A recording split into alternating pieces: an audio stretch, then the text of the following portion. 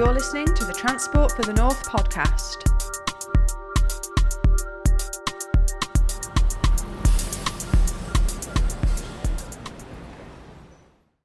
Hello and welcome to the Transport for the North podcast. I am your host, Gemma, and today I am joined by my wonderful colleague, Mr. Tim Wood. He is our Northern Powerhouse Rail Director, and also for the past few months he took on the role of Interim Chief Executive. He's now handed that over to our new permanent Chief Executive, Martin Tugwell, who I'm sure many of you will know already, and you'll get to know a little bit more about as he settles into his new role. So for today, we're going to have a chat with Tim all about TFN, recent work and what's to come, and of course all the latest on Northern Powerhouse Rail as well.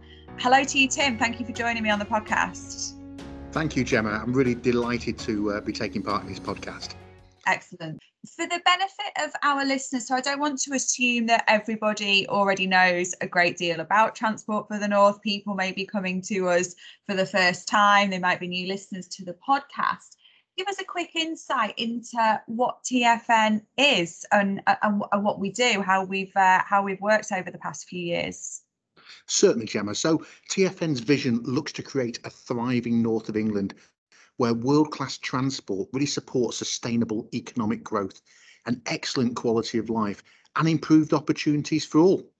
We're a subnational transport body, which means that we sit between local and national level, bringing together 20 local transport authorities and local enterprise partnerships across the north of England.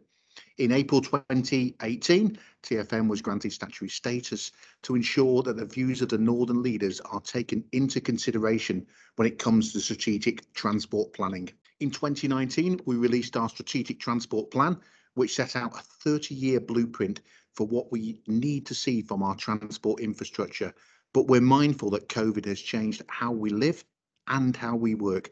However, we will still need vastly improved regional connectivity in the future, and it's vital that we get this investment to help our economic recovery and to ensure disparities in productivity do not widen further. The government's commitment to level up the region is something that we keep hearing, and the Prime Minister spoke about this very recently in his speech in Birmingham. The comments have been really promising, but we'll be watching closely for the details of some of the key documents coming out over the next few months, including, of course, the Integrated Rail Plan. So Transport for the North co-clients Northern Powerhouse Rail programme, meaning that we work really closely with government to ensure our infrastructure accounts for the individual needs of each member authorities. Finally, Rail North Partnership allows TFN to jointly manage the rail franchises in the North. The recent reforms announced in the William Shapps Plan for Rail should ensure that we see even more improvements due to changes in the ways that operators are contracted and how services are run, with a particular focus on operator performance for the passenger. We'll also get onto what TFN's members are doing through the Northern Transport Charter, and we know many local authorities are making their own local improvements. The Rail North Committee also gives an opportunity for elected members to have an input into the way that our regional railways are run, ensuring there is a really joined up approach. The committee also meets to consider our rail infrastructure needs and seeks to ensure that we're getting the necessary improvements for the travelling public. Let's turn now, Tim, to your specialist subject, Northern Powerhouse Rail. What do we need to know? How are things progressing? Bring us bang up to date. Well, despite the obvious challenges over the last 12 to 18 months, development work on Northern Powerhouse Rail has really continued at pace. In September and October last year, we held a series of workshops with partners to sift through a huge number of route options that had been developed, which this resulted in 35 options now being retained for further analysis. Meanwhile, through Transport for the North, Northern leaders agreed the preferred phasing scenario for the programme in November 2020 and the preferred Northern Powerhouse Rail network in February 2021. The route preferences are a set of transformational interventions that will really revolutionise intercity rail travel. The programme connects the North from Liverpool in the west to Hull in the east and the major urban areas in between, allowing the region to act as a single entity greater than the sum of its parts. We were set to submit, of course, the programme's strategic outline case in March of this year, to the government for consideration, but at the request of the Department for Transport, agreed to delay submitting the completed business case until the integrated plan, rail plan, has been published. And this is looking like it's now been delayed until at least September. While the solutions in the integrated rail plan are still yet to be confirmed, the North's rail aspirations have been outlined to the government in the form of statutory advice ahead of the plan's publication. We're really calling on the government to be bold in its decision making and not to scale back on the ambition of its long promised investment. The choices that made in the next few months may very well define the North's future for the next century. You touched on there the importance of Northern Powerhouse Rail as joining up all parts of the North, whether directly or then sort of, on the secondary basis through the other connections. Tell us a little bit more about how our region will benefit from Northern Powerhouse Rail. I know you've got a wealth of statistics and examples that have been used to build the case for the projects. Unreliable, often overcrowded and slow services are really commonplace for the North's rail commuters at pre-COVID. Intercity connections between the main urban centres are poor, a wealth of young Northerners constrained in the jobs and opportunities that they cannot access, which is just not acceptable in this 21st century. And there is a real over-reliance on the car to travel, with most journeys only being occupied by one person in that car. And that car basically equates fossil fuel burning vehicles. 60% of our greenhouse gases in the north of England are coming from those vehicles. And we know that greenhouse gases through an electric train are just around 1%. So Northern Powerhouse Rail really changes this by transforming the capacity, frequency and speed of the train services between the region's major urban centres through a mix of new lines and significant upgrades to others. This transformational set of interventions will create opportunities, kick-starting and upturning the fortune of people and businesses in the region. The job market for employers and employees will be widened beyond comparison from what we have today, particularly for those in and around the key station areas. Take Leeds, for instance. Nearly 750,000 more people and 77,000 more businesses will be within 90 minutes of the city region. That transformational impact will be replicated across the north, opening up job opportunities and attracting investment to ultimately stimulate the economic growth, helping us break from the shackles of those 4 decades of underinvestment.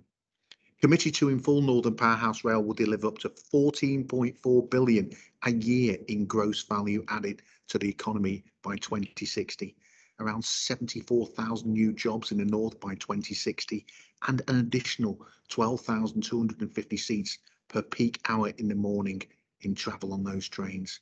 It promises a greener future too, with up to 58,000 cars taken off our roads every day. Northern Leaders' vision for rail travel is bold and it is ambitious, but it's also a long-term solution to put right what has become a chasm in our national economy between the north and London and the southeast. Northern Powerhouse Rail's impact will be transformative on rail travel, ushering in a modern, fit-for-purpose system that will be really transformational. However, it's more than that. It boosts our economy, reduces our carbon emissions, and delivers tangible benefits to the people's quality of life up here in the north of England. Thank you for outlining all of those many benefits, and yeah, those statistics I know are really key in showcasing just how much of a difference the Northern Powerhouse Rail network can make in terms of taking vehicles off the roads, improving that capacity and reliability. And as you say, it's not just about getting from A to B, it's about that boost to the economy, to jobs and to opportunities for people as well. You mentioned as well, obviously, the vision for Northern Powerhouse Rail has been outlined. I know it's been discussed at board meetings. To any of our listeners who tune into board meetings, I'm sure will have taken great interest in that. Tell us a little bit more about that preferred network. The North's preferred Northern Powerhouse Rail network is a set of new and significantly upgraded rail lines for the north, a series of interventions that will transform the region's economy through radically improving connectivity between the 6 main economic centres in the north and Manchester Airport. The North's final preferred network for NPR includes the following: a fully new line between Liverpool and Manchester, connecting the 2 city regions via Warrington Bank Quay Station, and that's a new Warrington Bank Quay Station. For the Manchester to Leeds corridor, a new line via the centre of Bradford, unlocking the full potential of that city, some 540,000 citizens, of which 25% are under the age of 16. Significant upgrades and journey time improvements to the Hope Valley route between Manchester and Sheffield via Stockport and Marple. For Leeds to Newcastle, fully reinstatement of the former Leamside route, crucial to provide reliability and resilience for those fast Northern Powerhouse Rail services that will go up and down that East Coast main line and then on the way over to Leeds. Significant upgrades and electrification of the rail lines from Leeds and Sheffield to Hull, and connecting Sheffield to HS2 and on to Leeds. It really is the full package, and as you've quite clearly referenced there, it's not only about the direct Northern Powerhouse route itself, but again, the wider benefits. So that line through to the centre of Bradford, that's not just about bringing those trains in, but it's about what else that can do for the fantastic city of Bradford. You also referenced there, you know, the Leamside route. Again, it's not only about the fast NPR services, it's about unlocking the capacity then on the more local stopping services so that everything can run much more smoothly. And anybody who wants to find out more about Northern Powerhouse Rail and about the route and those benefits Tim also spoke of, please do make sure you head over to our website and to the Northern Powerhouse Rail page on there. You mentioned right at the start, Tim, the integrated rail plan. Now, of course, we know that's been delayed for many, many months. It's delayed still further, as you said, September at the earliest, because it didn't come before the summer recess. So we still await that. Tell us why it is so important and what we need to see in that document. There is a real clear and pressing need for the integrated rail plan to be published to give the North certainty and commitment to the short, medium and long-term rail projects, including Northern Powerhouse Rail, HS2 and the Trans-Pennine route upgrade. And of course, there are other programmes of work as well. Midlands Connect are also waiting to see the integrated rail plan. The landmark report promises to integrate these major rail programmes, but that should not come with a cost of degradation. This is why Northern Powerhouse Rail, HS2 and TRU must be delivered in full if we are to truly level up the country and deliver a step change in travelling habits. However, we've had confirmation that the plan is delayed, which means it may not appear until the end of this year. This will affect the programme of work and when we can submit our strategic outline case to government. It also causes considerable uncertainty for investors in the region. For decades, there has been an imbalance in infrastructure spending between the North and others, particularly London and the South East. The time has come for that to change, to invest in our regions, our towns and our cities, to unlock that huge potential that we actually have up here in the north of England. The North's people and businesses deserve a world-class railway, and we stand here ready to work with government to deliver that. Additionally, the integrated rail plan should also define a clear role for Transport for the North in co-clienting Northern Powerhouse Rail to give the North leaders direct oversight over the programme. Transport for the North can also provide real intellectual horsepower to shape the strategic case for investment in the region, as has been the case with Northern Powerhouse Rail, and really to speak with that one voice on behalf of the North's civic and business leaders. Again, great to hear the reference to those benefits there, and it's difficult, isn't it, because all we can do is sit and wait to see the integrated rail plan, and until we have it in front of us, we have no certainty over what it outlines. And again, it's for another discussion on another day, apparently, of course. But I think all of our listeners will be aware of recent news articles regarding HS2 and the Eastern leg in particular, and what's going to happen there. So definitely one to keep a watching brief of. With that in mind, Tim, and there is uncertainty, what happens next for Northern Powerhouse Rail? How do we keep development moving forward over the next few months? Well, I mean, as I've mentioned, Gemma, the government's long-awaited landmark rail investment blueprint, the Integrated Rail Plan, is expected to be published later this year, and it could have a real big impact on the programme, just depending on that detail that comes through. At Transport for North, we have a preferred network and a solid evidence base to support it. What we need now is the political commitment to drive it forward. Once the IRP gives us that clarity, we will be well placed to submit our strategic outline case in around 6 months and to move forwards into developing and then delivering the improvements for the rail travelling public. However, this is really dependent on how similar or how different the solutions in the IRP are to what the northern leaders have outlined in Transport for the North's preferred network. In terms of next stages of development, Northern Powerhouse Rail will be broken down into manageable and deliverable projects as aligned to the phasing scenarios. This will enable the acceleration of projects which conclude at the strategic outline case with a single route option. And of course, in the 7 corridors, we already have a single route option for 3 of those. Work will continue to progress with the retained options at the network strategy report to shortlist to a single route option. Of course, that is those other 4 corridors. And this really starts to avoid the high development costs associated with an outline business case level of design. So we want to be clear, 7 corridors, 7 single route options as quickly as possible. It's critical that the government publish the Integrated Rail Plan as soon as possible so the North can plan with certainty around the rail investment that will be delivered. We just can't risk delays to Northern Powerhouse Rail and HS2 arriving in the North, and of course the economic boom that both of them will bring.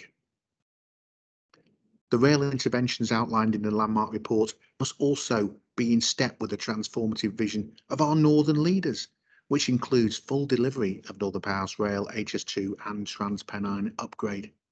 As a co-client of Northern Powerhouse Rail with the Department for Transport, Transport for North will work with government to get spades in the ground on the project as soon as possible. And I've always said we're really focusing on those spades in the ground in 24-25. But of course, the longer the delay for the Integrated Rail Plan, the more diminished that opportunity will be. So we very much look forward to publication, and both Northern Powerhouse Rail and Midlands Connect can absolutely get on with the job, which is opening up the capacity of the railways in our great towns and cities. Absolutely. We await that Integrated Rail Plan with a lot of interest, and hopefully it will come sooner rather than later. But fantastic to know that there's still so much going on within Northern Powerhouse Rail to keep things moving forward. As you say, all of that planning can continue moving forward at pace, and we really are ready to go in the North, not only with that but with so many other projects as well. And as you say, that commitment from government, that confirmed investment is absolutely vital to ensure that we can redress that imbalance that we've seen for decades, and truly level up, to coin the phrase of the moment. Tim, we've spoken about so much today, and given all that, I assume you are very glad to only be having the one role now for the future, focusing on Northern Powerhouse Rail as the director of that programme. So we look forward to seeing how things develop. Obviously, the publication of the Integrated Rail Plan will be key. I'm sure we'll have you back on this podcast as things continue, and I'm sure our listeners will also keep a close eye on board meetings and other things as well to get the very latest. Thank you so much for joining me today. Thank you, Gemma. Don't forget, everybody, to stay in touch with us in between episodes on our social media channels. We are on Facebook and Twitter and Instagram and LinkedIn, so you can find all the latest, whatever platform you prefer to use. Just search for Transport for the North. You can also stay in touch through our weekly email newsletter, All Points North. And to sign up to that, scroll down to the homepage of our website, transportforthenorth.com, and pop your email address in the box there. Thank you so much for listening, and we will chat to you again very soon. Thanks for listening to the Transport for the North podcast. Don't forget you can subscribe on Spotify and SoundCloud so you never miss an episode. You can find us on Twitter, LinkedIn and Facebook for all our latest updates. And join us on our website where you can find all the latest news and sign up to our All Points North newsletter.